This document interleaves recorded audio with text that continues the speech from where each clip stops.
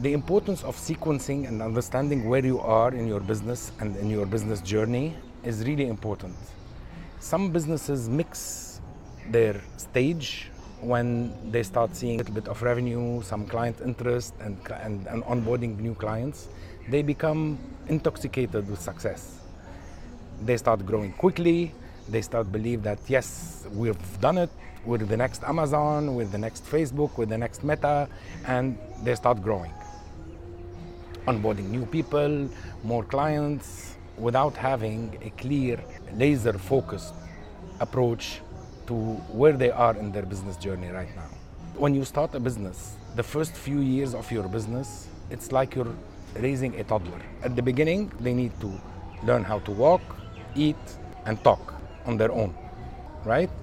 The same thing for businesses. They need to establish how they get the clients, how they maintain their profitability or with a very lean cost structure, and how their team is working well together.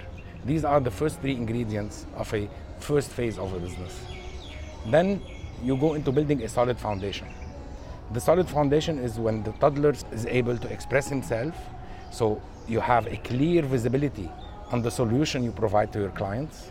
You have a structured, solid foundation and structured team where they're able to attract new clients, and they're able to deliver your products and services to these clients. The problem is that success can feel a little bit intoxicating. You reach a level where you have success, and then you want to become the next Amazon. Remember, Amazon took years before you get to know where Amazon is now. It took years of building a small foundation.